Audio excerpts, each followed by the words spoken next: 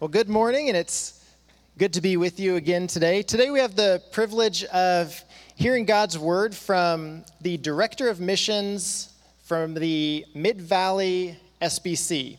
Greg Kilgore has been a friend for a couple years, and he's taking this role probably about a year ago.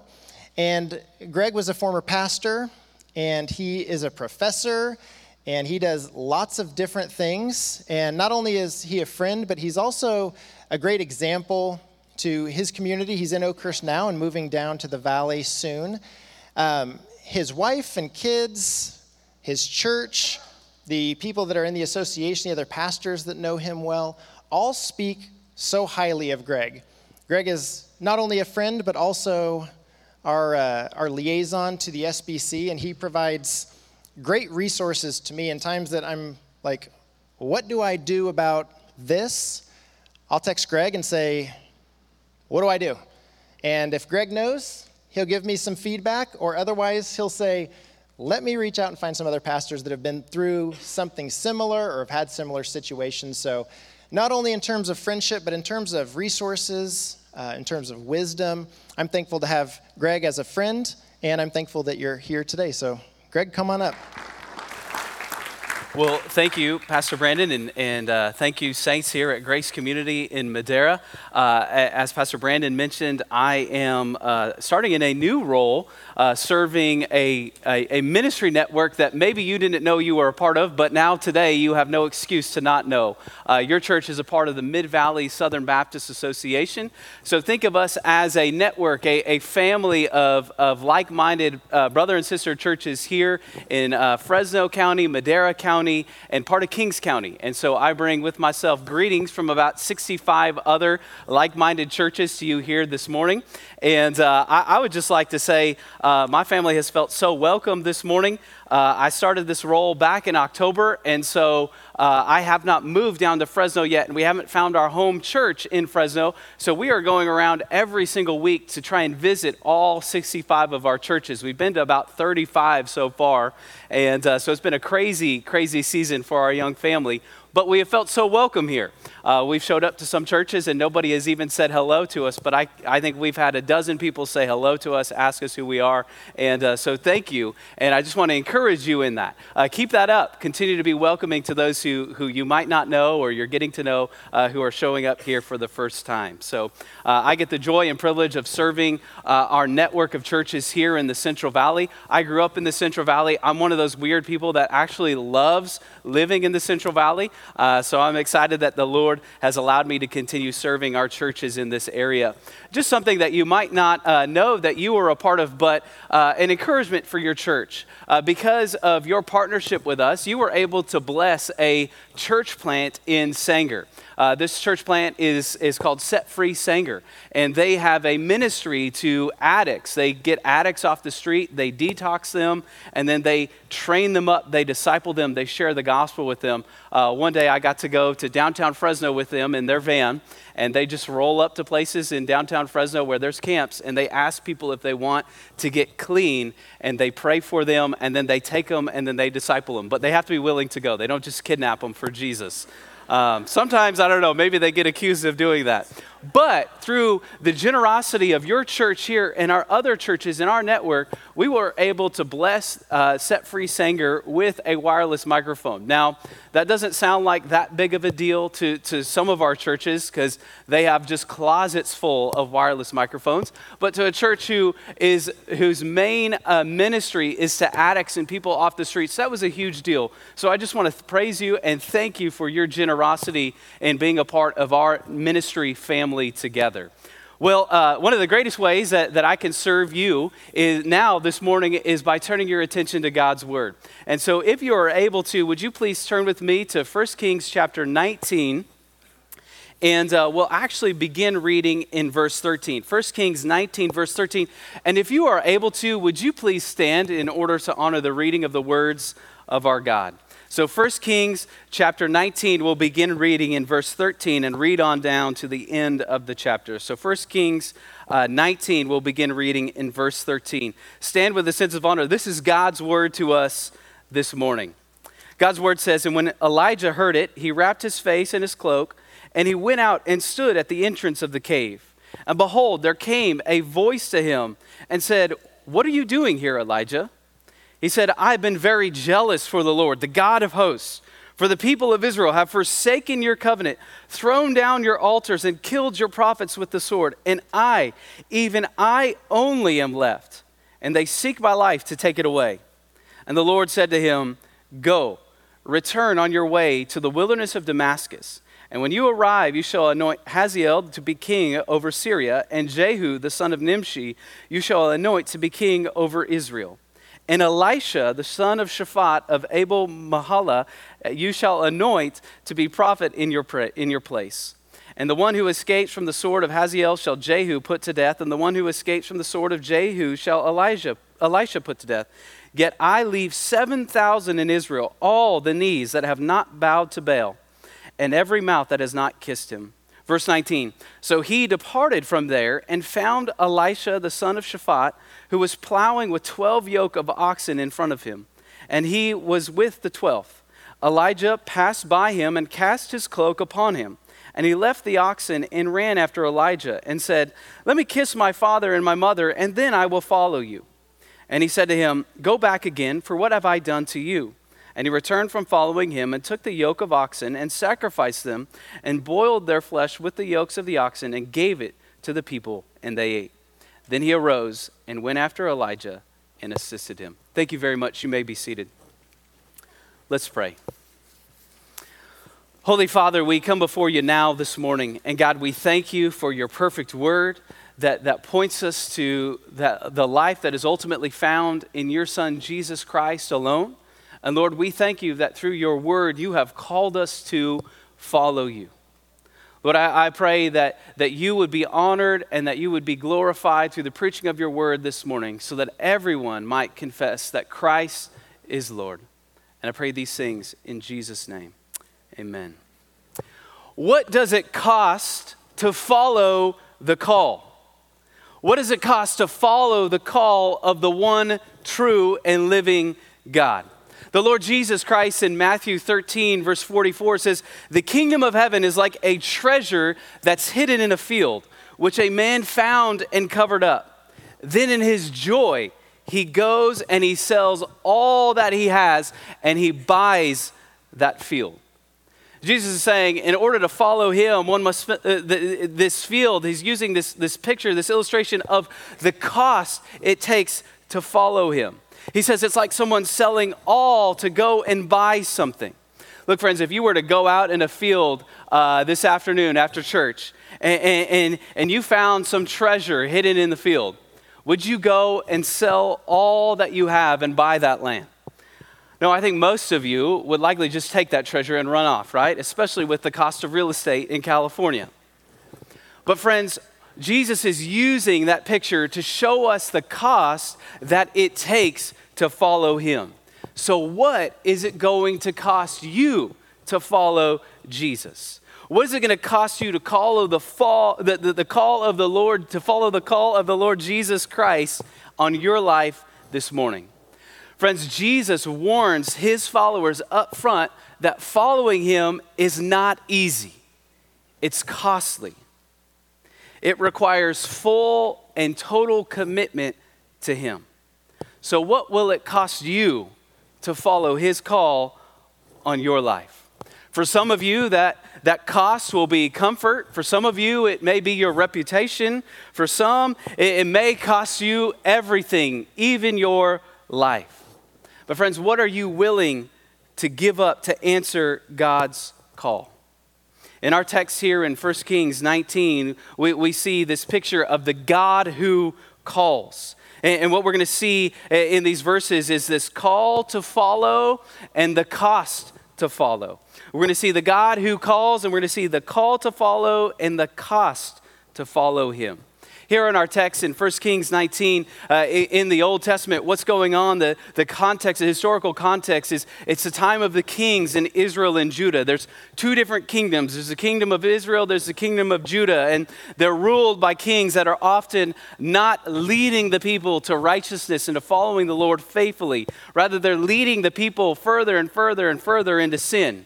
And here at this time, Ahab and his wife Jezebel are ruling the kingdom of Israel. And what God was doing in this time is he was raising up prophets to preach the word to the people so that they would call them back to faithfulness to the Lord, call them back to the covenant that God had made them. And so we're going to see in this text, we saw in this text, this call of a new prophet. We see Elijah is now calling Elisha to follow him.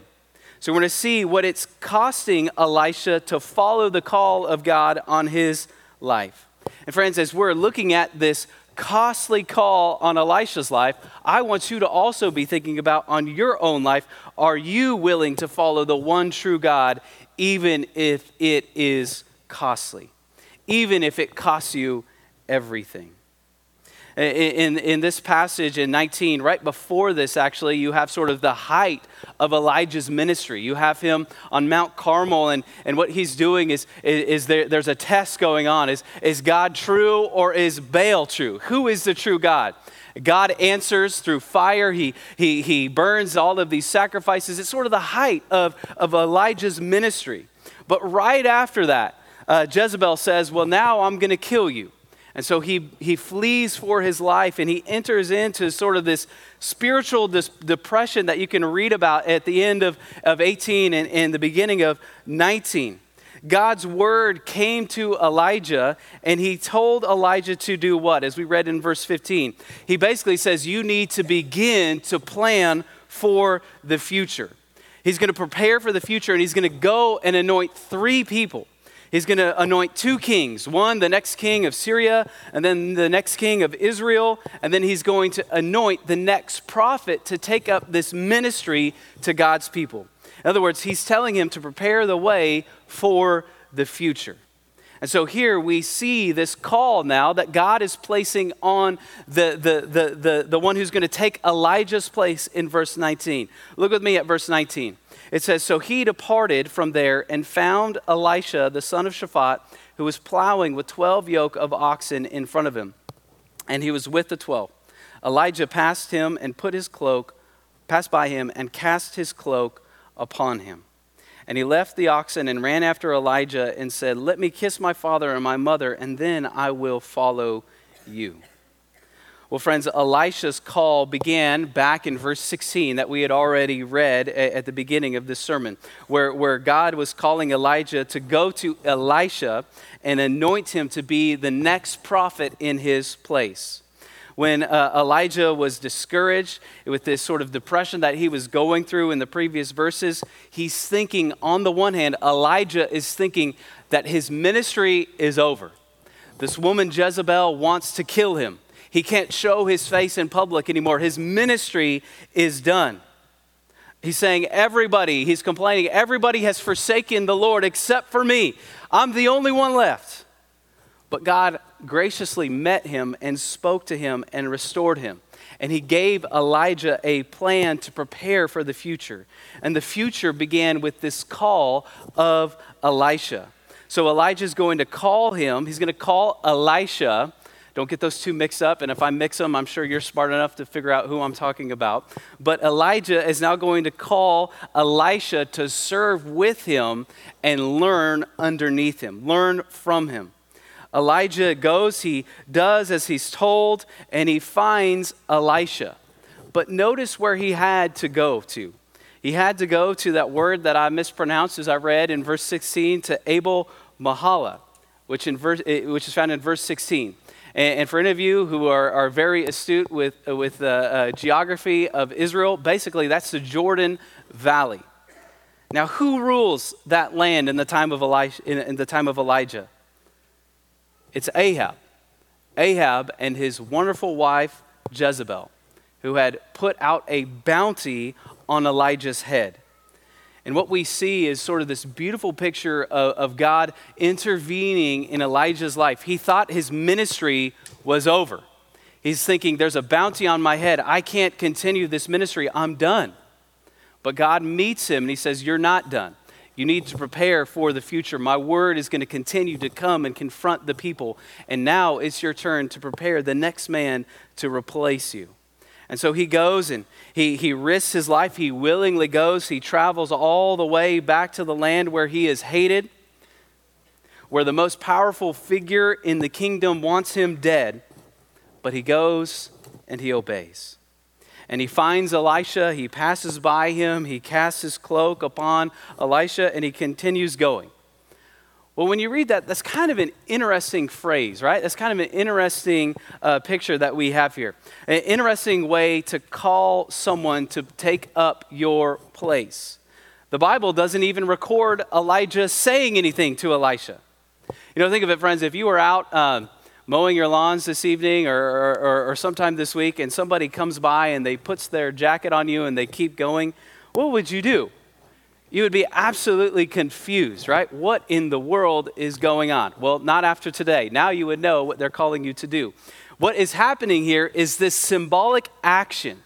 The symbolic action of where we get the phrase, have you ever heard the phrase, they're taking up someone's mantle? Basically, that's where that expression, that phrase comes from here. This taking up someone's mantle. They're wearing their mantle. It comes from this action. It's symbolic of them saying, you are going to be my successor. You are now taking my place to follow in my footsteps. And so in other words, what Elijah is doing to Elisha is he is asking him, he is calling him, he is saying, you are going to follow me now. Are you going to answer that call? And that's the same question for every single one of us here this morning. Are you going to answer the call to follow? In the scriptures, in the Old Testament and New Testament, there are a number of ways in which the term call or calling is used. All throughout the scriptures. And we're going to look at just kind of three today, real briefly. In one sense, there is this general call, and then there is an effective call, and then there is calling. And we'll unpack those in the next couple of moments. So this general call that's often used in the scriptures. And general call is the call of the gospel going forth to the whole world, right? Going out to all, where we as believers, we are given that task to take the gospel to all nations, to call others to respond in faith, to respond to the good news of Jesus Christ, who lived a perfect life that none of us have lived, that Jesus Christ died his death on the cross, the death that every single one of us deserves to die, but he didn't stay dead. Rather, he rose from the dead, conquering sin and death. That's the message, the call that is given, that is spread out to the world in a general sense. Scripture also talks about a specific call or an effective call, or we could say a saving call. That's where, for instance, Paul in the book of Romans chapter 8, verse 30, he says, those whom God has predestined, he has called. And those whom he has called, he has also justified. And those whom he has justified, he has also glorified. In other words, this is the call of God in which he is calling you to salvation. And you place your faith in Christ and you are saved. 2 Thessalonians, Paul also says, but we ought always to give thanks to God for you, brothers, beloved by the Lord, because God chose you as the first fruits to be saved through sanctification by the Spirit and belief in the truth. To this he called you through our gospel so that you may obtain the glory of our Lord Jesus Christ. So there's a general call, there's a specific, effective, saving call in which God brings his people to saving faith. That means that God's call is effective in the lives of his people where they hear his voice and they respond in faith.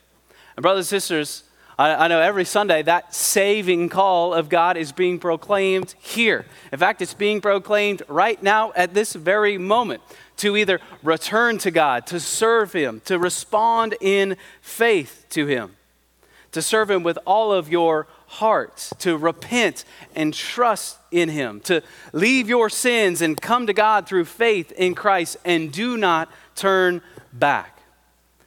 Brothers and sisters, every single person here this morning, friend, if you are here this morning and if you have not responded to that saving call of God upon your life, do not leave these doors here this morning without knowing Jesus as your Lord and Savior, without repenting of your sins and placing your hope for salvation in Jesus Christ alone. Friends, have you answered that call? And then we also see in the scriptures, as we see specifically here in 1 Kings 19, this idea of calling. Another way in which calling or call is used is sort of this sense of calling, as in God is calling you for a specific purpose. God is calling you to do some specific task or some work. And we often ask, what is your calling? What is your purpose? As in, God has called me to do this. God has called me specifically to serve in our association, to serve as a husband, to serve as a follower. There are various callings that God has on each and every one of your lives. So God has called some to go to be missionaries, to be doctors, to be business owners, to be farmers, to work in various fields. So think of calling as your work or your vocation. And so here in 1 Kings, God is calling Elisha to the prophetic ministry, to continue declaring his word and calling his people to repentance. And friends, in a big picture sense, God has a calling for every single one of us. God has a calling that is specific for you to do. And I think sometimes in the church, we get this messed up in the church. We think that calling only refers to those who are going to serve as pastors or missionaries, elders, or deacons. And we would say, yes, they are all called, absolutely. But every single believer is called to do the work of the ministry together. Friends, whatever your vocation, whatever your job is, maybe you're a student, whatever that is, whatever place God has placed you in to pay the bills, you are called to be salt and light in that sphere, whether it's at school, whether it's in retail, whether it's in real estate, ag, or retirement. We are all called to serve the Lord and glorify Him and do the work of the ministry together. What do I mean by that? Well, Paul in Ephesians 4, verses 11 through 14, he talks about how God has given the church specific leaders in the church, and they are to do what? They are to equip. Ephesians 4, verse 12 says that the leaders in the church are to equip the saints for the work of the ministry. So, friend, believer here this morning, you are called to the ministry. No matter what pays the bills week in and week out, every single one of you is called to the work of the ministry here. Believers are all called to the ministry in a general sense. But there is, as I mentioned, there is a specific calling that God does place on people in the church. Or as we see in the Old Testament, this specific calling that God placed on Elijah's life is now going to be placed on Elisha's life. There are certain times in Scripture where we see God setting people apart to serve in ministry full time. You think of Paul and Barnabas being set aside at Antioch in Acts chapter 13. Or either they're set apart to serve a local church or internationally to serve as missionaries. Maybe some of you right now, God is calling to serve in that specific way. Maybe He's calling you to serve your church as a leader in some capacity. Maybe God is calling you overseas to serve as a missionary. How do you know if that is the case? I love the way William Perkins, he was a Puritan pastor in the late 1500s in England. He put it this way: how do you know if God is calling you specifically to one of those callings to serve the church, either here or globally? He says, how can you know for yourself whether God would want you to go into full-time ministry or not? You must ask both your own conscience and the church. Your conscience must judge of your willingness and the church of your ability. In one sense, there must be this internal desire within yourself and this external confirmation of that call by the church. And friends, if that is something that you are thinking about today, you are thinking about maybe God is calling me into some sort of specific ministry to serve His church locally, globally, statewide, or internationally. I know your pastor, Brandon, would love to talk to you about that. I know the elders here would love to talk to you and disciple you and walk alongside you with what that might mean for you specifically. I'd love to talk to you as well of how you can serve in our association, in our counties and the surrounding areas. But I know some of you are probably thinking, well, that's not for me. I know God's not called me to that. Are you certain? Are you sure? Why not you? If you talk to your pastor and elders and just express that desire to them, I'm sure they would love to shepherd you and walk alongside what that would look like specifically for you. So we see this call to follow in these verses, in verses 19 and 20. And then now as we go to the end of verse 20 and 21, we're going to see, do you hear this call? The cost of following Jesus. Elisha, he recognizes that symbolic action that Elijah is taking upon him. And he recognizes that call to follow, and he recognizes that it was going to be costly. Look with me at the end of verse 20. He said to him, "Go back again, for what have I to do to you?" Verse 21. And he returned from following him and took the yoke of oxen and sacrificed them and boiled their flesh with the yokes of the oxen and gave it to the people, and they ate. Then he arose and went after Elijah and assisted him. So Elisha recognizes that call, and he recognizes that call was going to be costly. Why do I say that call was going to be costly? Well, why do I say that? Well, look at how many oxen Elisha had. Do you see that? He had 12 oxen. There he is. He is plowing one day, right? He's plowing with his 12 oxen. He has everything he wants. He has power. He has land. He has wealth. He has 12 oxen. That means that he is wealthy. It would be somewhat similar to a farmer having 12 tractors. He has a big operation. But then God calls him, and he responds, and it's a costly calling. He will leave behind all of that power, all of that wealth to do what? He's going to serve as Elijah's servant for 18 years. You know, you can almost see a couple years down the line, Elisha's parents. They're sitting there, they're talking with their friends, their neighbors, their family, and their friends saying, "Well, I'm so proud of my son. He has the best olive orchard in all of the Jordan Valley. Well, hey, what about you, Shaphat? What's your son Elisha doing?" "Oh, he's off washing Elijah the prophet's clothes, and he's washing his hands." I wonder, when Elisha is called here, I wonder if his parents maybe tried to talk him out of it. I wonder if his parents tried to talk him out of that call of God on his life. How often that happens today. I've experienced and I've seen many pastors who feel called to the ministry, many young people who are willing to sacrifice everything and go serve the Lord, whether it be locally, internationally, but then their parents hear of it. And they try to talk them out of it. They express that desire to their parents, and their parents they become angry. They want to disown them, or they threaten them. They discourage them from that calling. Parents, grandparents here this morning, would you rather have your children close to you in proximity but far from serving the Lord? Or would you rather have your children serving the Lord faithfully overseas? One of my favorite missionaries that I love to read about is Adoniram Judson. He's one of the first missionaries that was sent out from America to go and preach the gospel to Burma. And he's one of the first Baptist missionaries sent out from America. And I love this story surrounding his marriage proposal. He met this young woman by the name of Anne, and a month after he met Anne, he wrote a letter to Anne's father asking if he could marry her. All the while, Adoniram knew that he was being called to serve overseas. And so after he asked her as well if he could marry her, she says, "You need to talk to my father." And so he writes this letter. Maybe you've heard of this letter before, but this is a letter that Adoniram writes to his future father-in-law.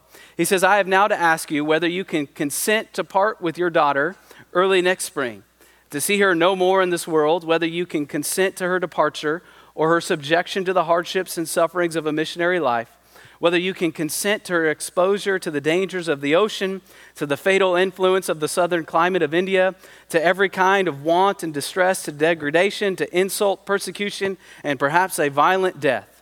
Can you consent to all of this for the sake of him who left his heavenly home and died for her and for you, for the sake of perishing immortal souls, for the sake of Zion and the glory of God. Can you consent to all this in the hope of soon meeting your daughter in the world of glory with the crown of righteousness brightened with the acclamations of praise, which shall redound to her Savior from heathen saved through her means from eternal woe and despair? Can you imagine receiving a marriage proposal letter like that? How many of us would be so reluctant to let our children go? If you don't have kids yet, or if you have nieces or nephews, how reluctant so many of us would be in this situation. How many of us would allow our children to go in that situation, knowing that we would never see them again? Anne's father, his friend said, "I'd rather lock my daughter up than let her go." But her father said, "It's your decision to make." And so Anne married Adoniram, and she would die on the missions field, and he would never see her again on earth. But he understood that the mission that God had given to his people of declaring the gospel to the ends of the earth was too important to keep to themselves or to keep and hoard up his daughter because. And that mission and that gospel needs to not be hoarded up and kept here, but needs to be declared here and to the ends of the earth. Brothers and sisters, it is a costly call to follow the Lord Jesus. So Elisha, he understands that it's costly, but then he asks this kind of interesting question in verse 20, back 1 Kings 19, verse 20. He says, "Let me kiss my father and my mother, and then I will follow you." Now, there are some who question whether or not Elisha's commitment was real here. Well, because of what Jesus says in Luke 9. If you want to turn your Bibles with me to the Gospel of Luke chapter 9, starting in verse 57, you see that there's a similar account with Jesus calling someone to follow him. There's some who are saying, well, we think Elisha might actually be wavering in his commitment to follow Elijah. Look with me at Luke chapter 9, and we'll begin reading in verse 57. Luke 9, the cost of following Jesus, 9:57. As they were going along the road, someone said, "I will follow you wherever you go." And Jesus said to him, "Foxes have holes and birds of the air have nests, but the Son of Man has nowhere to lay his head." To another, he said, "Follow me." But he said, "Lord, let me first go and bury my father." And Jesus said to him, "Leave the dead to bury their own dead. But as for you, go and proclaim the kingdom of God." Yet another said, "I will follow you, Lord, but let me first say farewell to those at my home." And Jesus said to him, "No one who puts his hand to the plow and looks back is fit for the kingdom of God." What do you think? Do you think Elisha was wavering in his commitment in 1 Kings 19 based off of what Jesus is saying there in Luke 9? I don't think so. Because Elisha goes back and contrasted to this man in Luke 9. The contrast this call to Jesus' call in Luke 9 is the fact that he goes back and he sacrifices everything. And I think also what Jesus is doing in Luke 9 is he is alluding to 1 Kings 19, and he's actually saying someone greater than Elijah is here. Jesus is saying that my call demands immediate following. That following Jesus is the most important call in the world. There is nothing more important than the call to follow Jesus. And I think that's the point that Jesus is making in Luke 9. The point he's making is that he is greater than all of the other Old Testament prophets. It's also likely that Elijah knew exactly where Elisha's heart was. Jesus definitely knew where that man's heart was in Luke 9.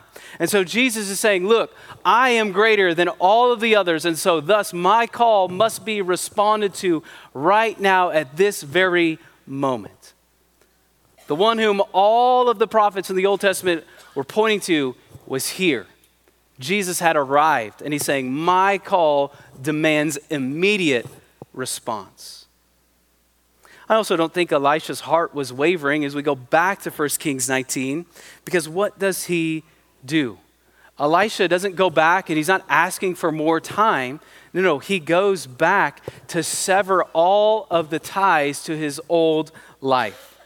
Elisha goes back, and what does he do? It says he sacrifices his oxen, and he uses the plow as firewood.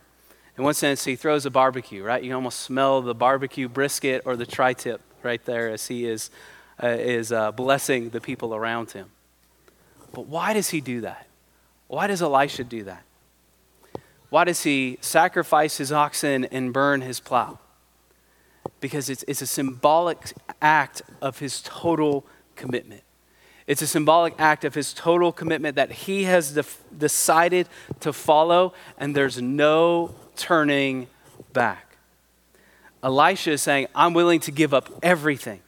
I'm willing to sacrifice everything for the sake of following God's will for my life. But friend, what about you? What are you willing to leave behind? Home, family, jobs, reputation? God may ask you to do something like this and go to the ends of the earth. Just like he has asked one of your former pastors to do, right? Pastor Mark, who's gone to serve the nations. God may ask you to go and do this, but he also may ask you to stay and do this. Here in California, we need the gospel. We need the hope of the gospel. I get so discouraged when I hear Christians say they want to flee California. No, we can't leave behind the missions field that God has called us to here. Now, if you have family in Tennessee or Texas and you want to go move, I'm not saying you can't. But consider what God is calling you to do. God is calling you to serve him wherever that may be. But I hope for most of you, it's going to be here in California, because we need the hope of the gospel here, and we cannot abandon the gospel outposts that God has in this state. I always say Paul wanted to go to Rome. He didn't want to flee from it. And California is our Rome. So may you serve the Lord faithfully here or wherever he is going to send you. You know, a couple of times a year, the International Missions Board, which is the missions board through the Southern Baptist Convention, has a sending celebration. One of your previous pastors, Pastor Mark, got to, I believe he was a part of that. But in 1 week from this Tuesday in New Orleans, my wife and I are going to be there. There's going to be 90 new missionaries that are going to be celebrated and commissioned and sent out to the gospel, to do the gospel work all over the world. I love those sending celebrations because that's a reminder of the work that needs to be done all over the world. And you get to hear the stories of these 90 missionaries. You can likely look it up. If you look up IMB Sending Celebration next Tuesday, they'll live stream it. You could watch it. I love hearing the stories of these missionaries who are being sent out all over the world. So many of them sacrificing so much to answer the call of God upon their life. And that service just always wrecks me. I love that service because it's a beautiful picture of why we work together as a family of churches to spread the gospel here and to the ends of the earth. But friend, what about you? What are you willing to sacrifice?